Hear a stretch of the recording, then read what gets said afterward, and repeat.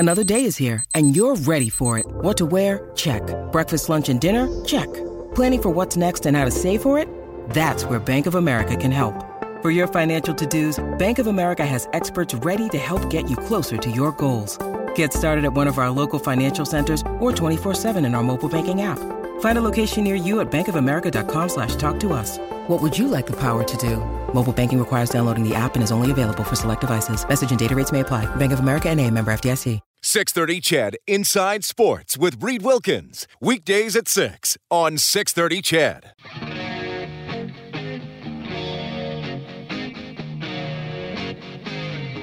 Hi, this is Mike Smith from your Edmonton Oilers, and you're listening to Inside Sports with Reed Wilkins on 630 CHED.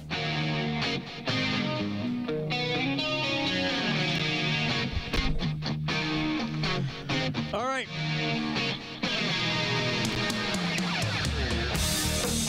Montreal just kicked a field goal. So CFL tonight, 5:15 left in the third quarter, 18-9. Toronto leading Montreal. NBA Finals tonight. Golden State with a chance to win the series. Final minute of the first quarter. Golden State up 24-22 on Boston. The Blue Jays lost today 10-2 to Baltimore. Canadian Adam Hadwin has a one-shot lead after the first round of the U.S. Open. And we just had Carter Such on the show from the Edmonton Oil Kings. They are going to the Memorial Cup, and we'll keep the Memorial Cup theme alive. I'm pleased to welcome back to Inside Sports the president of the Hamilton Bulldogs of the Ontario Hockey League. It is Steve Staios checking in. Steve, you're on with Reed. How are you doing?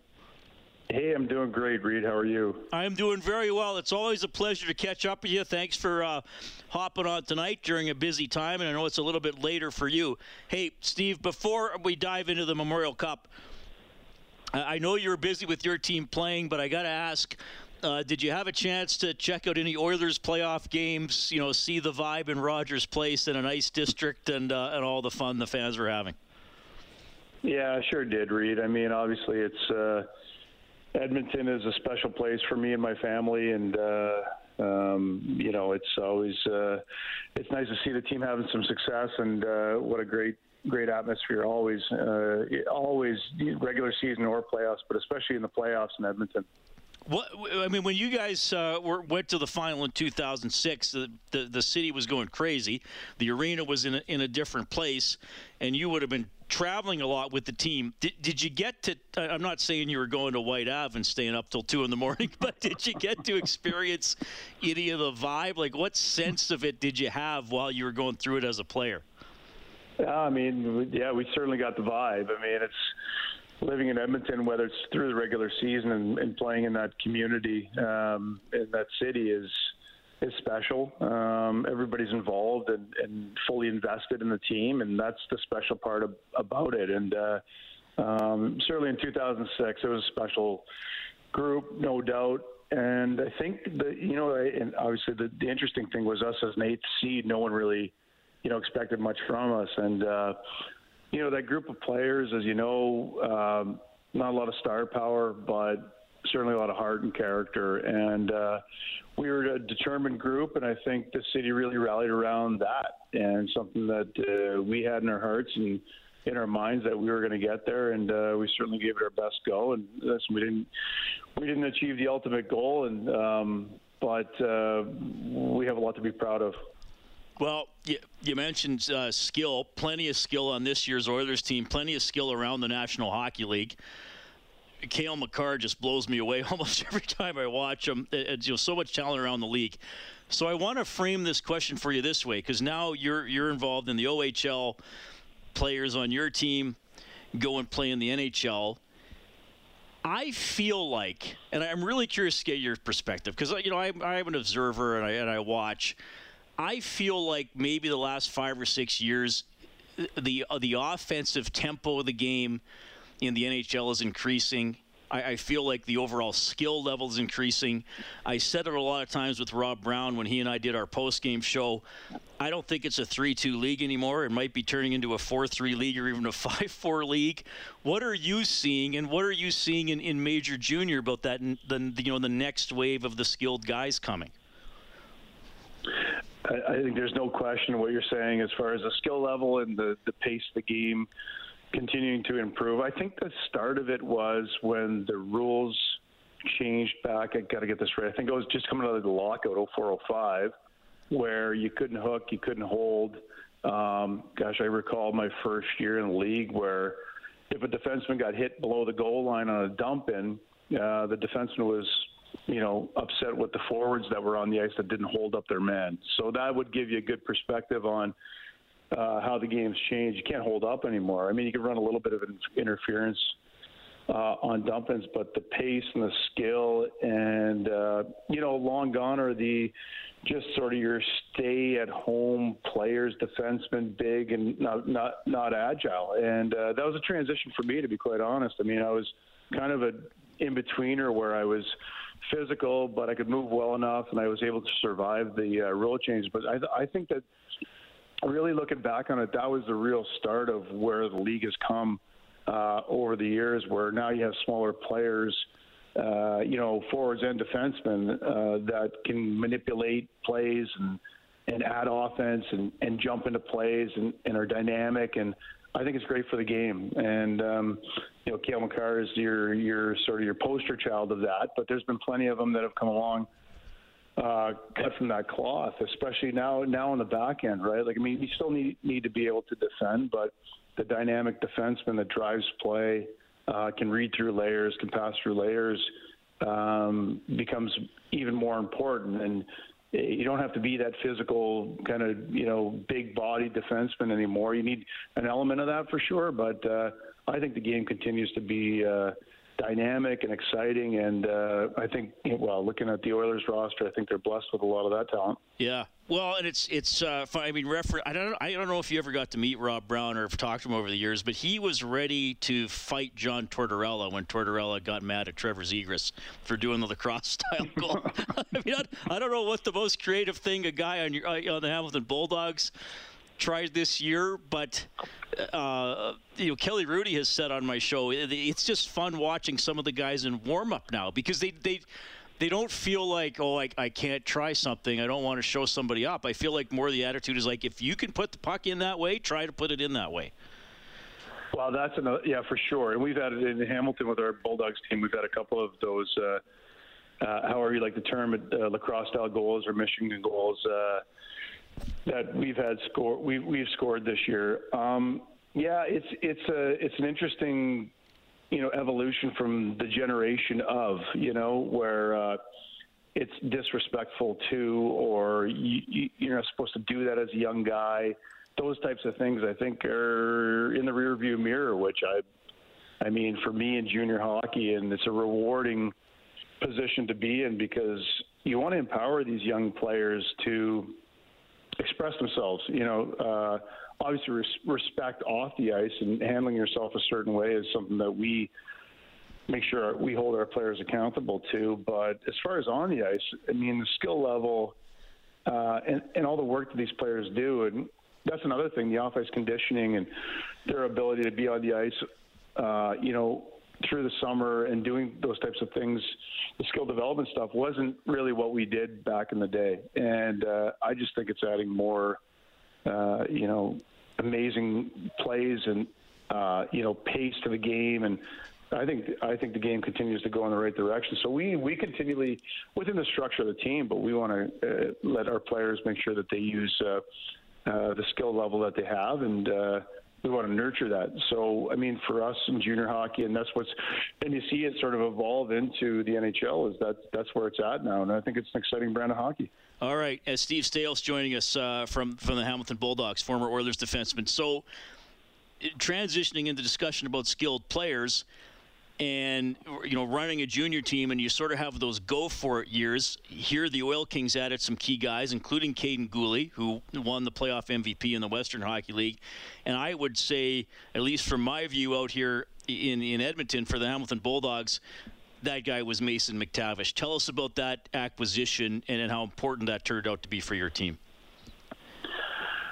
Well, it's critical. I mean, in the position that I'm in, I feel like it's my responsibility. If the group shows that they're determined and ready to go on a championship run. It's the general manager's responsibility to be able to add to the team where he sees fit. And I think, really, to be quite honest, that, watching Mason McTavish at the NHL level this year, even as an 18-year-old, you didn't expect him to come back to our league. And then when he was, I was pretty quick on the phone with, the folks in Peterborough on what their ambitions were for this season. So, it's just part of a general manager's job to explore those opportunities for your group. So, we coveted Mason. We loved him in his draft year.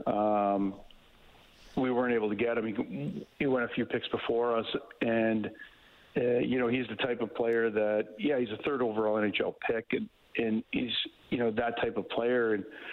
But the really impressive thing about this young man is he just seamlessly, like, sometimes when you add a player of that caliber to a group, there's a little bit of a transition period. But this kid's just a hockey player, and he comes in with amazing character, leadership, determination, work ethic.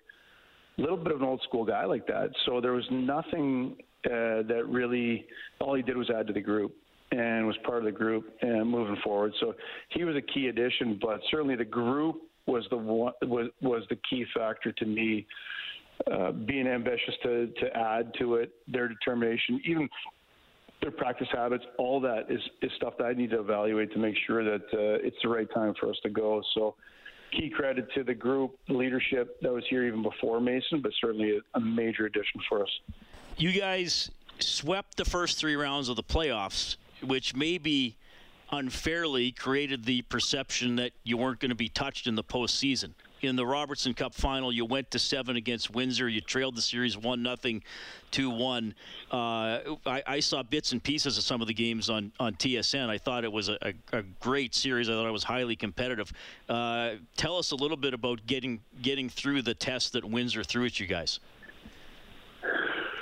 Well, I think it was incredibly important. Obviously, like, even as a general manager watching your team, you want to win every game. But you know that there's certain elements and certain, levels of adversity that you need to deal with as you move forward to be able to be a championship caliber team. So full credit to the Windsor Spitfires. I mean, they really threw everything that we could handle, at us. So, but full credit to our group. Like the sweeps of the first 3 rounds, it wasn't like we were facing, totally weaker opponents. Like we played very, very well. We were structured. We really, the players deserve the credit. They, did what they did. But that first game read against the Windsor, we lost in overtime. And it was quite surprising, to be quite honest. We had gone a long time without losing a game. And to feel that and to see that and see the reaction of the players, was something that we had to deal with quickly. Now you're in a series and you got a really strong opponent, Windsor, like I said, and it was more of a mental challenge than anything. And I think the expectations really kind of squeezed our players at first going into this series. So, I'm obviously incredibly happy that we won the series, but the way that it went down, I think, is only going to help us moving into the Memorial Cup. And the Memorial Cup's a different animal because it's a long season in major junior hockey, and then, the playoffs are like the NHL. I know the QHL did things a little bit differently this year, but you got to win 4 rounds. You got to win best of 7s. I mean, Jay McKee's done a great job coaching you guys. Does the approach have to change in a shorter tournament, or is it? I asked Carter Such from the Oil Kings the same question in the last half hour, or are you just going to tell me, look, Reed, a hockey game's a hockey game. You got to go out and win it regardless of how long the competition is? Well, no, it certainly is different. I mean, our experience in 2018 proved that, this team and the 2018 team are similar with the depth that we have. But I think the mindset for the individual is going to be, or the players individually and as a group, is single game elimination type of mindset. So, and that's why I'm thankful that we had a Game 7. I mean, we rolled into a Game 7 in our building. We had just under 12,000 fans in the building. The expectations were all that sort of stuff. Those types of pressures, you can only talk to your players about until they actually feel it and they're on the ice and going through those situations. I don't think that you can replicate that in any other way other than experience. So that's why I'm glad that happened, because when you go into the Memorial Cup, you're playing a Game 7 every game. And so it does change.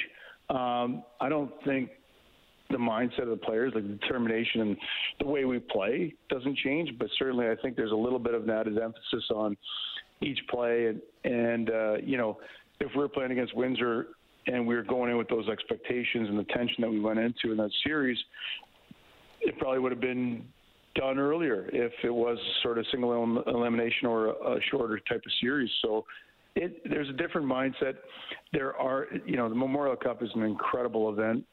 We were very lucky to be part of it in 2018, got to experience it, and I want our players to enjoy that. But there are some distractions, families flying in, it's a different event. So all those types of things I think that we dealt with in 2018, we can learn from going into 2022. Yeah, okay. Well, Steve, it's always a pleasure to talk to you. I know Oilers fans love to hear from you, and they would probably usually wish you good luck on the Memorial Cup. That may not be their sentiment in this season, but congratulations on winning the Ontario Hockey League, and love having you on the show. I really appreciate your perspective. I appreciate it, Reed. Okay. That is Steve Staios, the former Oilers defenseman who is now the president of the Hamilton Bulldogs, who won the Ontario Hockey League in 7 games. And, yeah, they went to the Memorial Cup in 2018. They had a 2-1 record. They wound up in the semifinal against Regina and were beaten 4-2 in that game. Regina was the host team.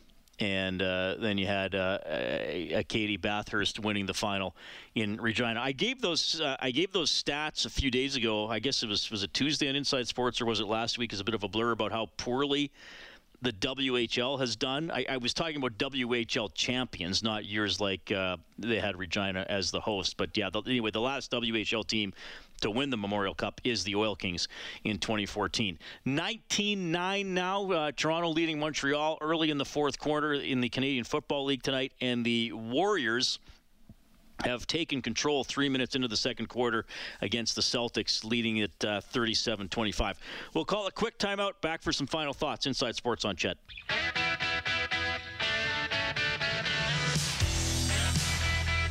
You're listening to Inside Sports with Reed Wilkins on Edmonton Sports Leader, 630 CHED.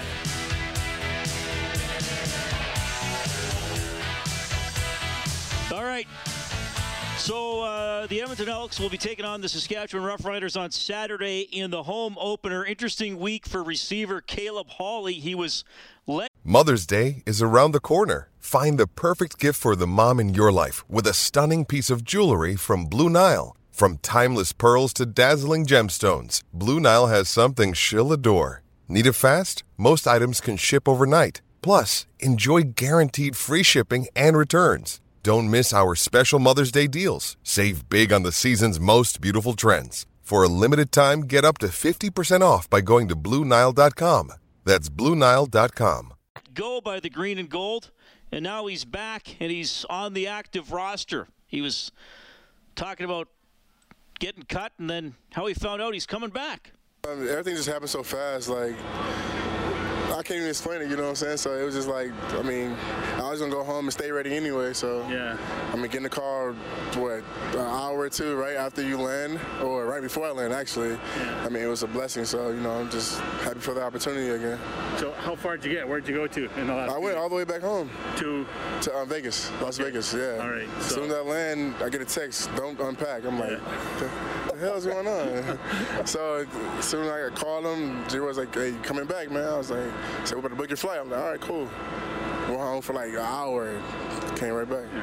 So there he goes to Vegas. He has to turn around and come right back. That is Caleb Hawley. And Darrell Walker, by the way, for the Elks, is out for the game on Saturday. So that's a loss for Edmonton going into that one. And David Beard says he knows, offensive lineman David Beard says he knows they are taking on a very talented Riders defense.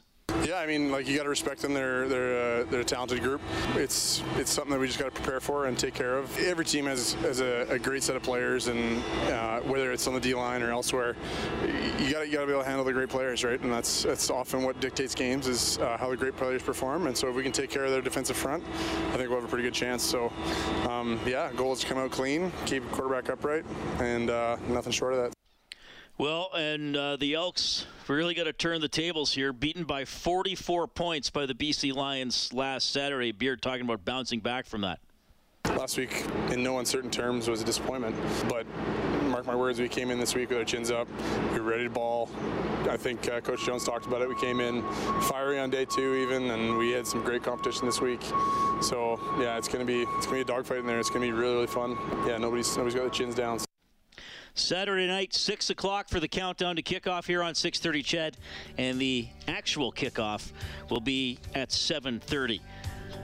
Get more on the FIFA decision. Edmonton will not host World Cup games in 2026 on 630ched.com or globalnews.ca. Lisa Grant from the Alberta Soccer Association, the executive director, was on Inside Sports earlier. You also heard from Steve Staios, Carter Such, and Jed Roberts. Look for the podcast of Inside Sports, wherever you get your podcasts. We'd love to have you on board. Thanks to Kellen Kennedy and Derek Scott, your studio producers this evening. Dave Campbell's the producer of Inside Sports. My name's Reed. Thanks for listening.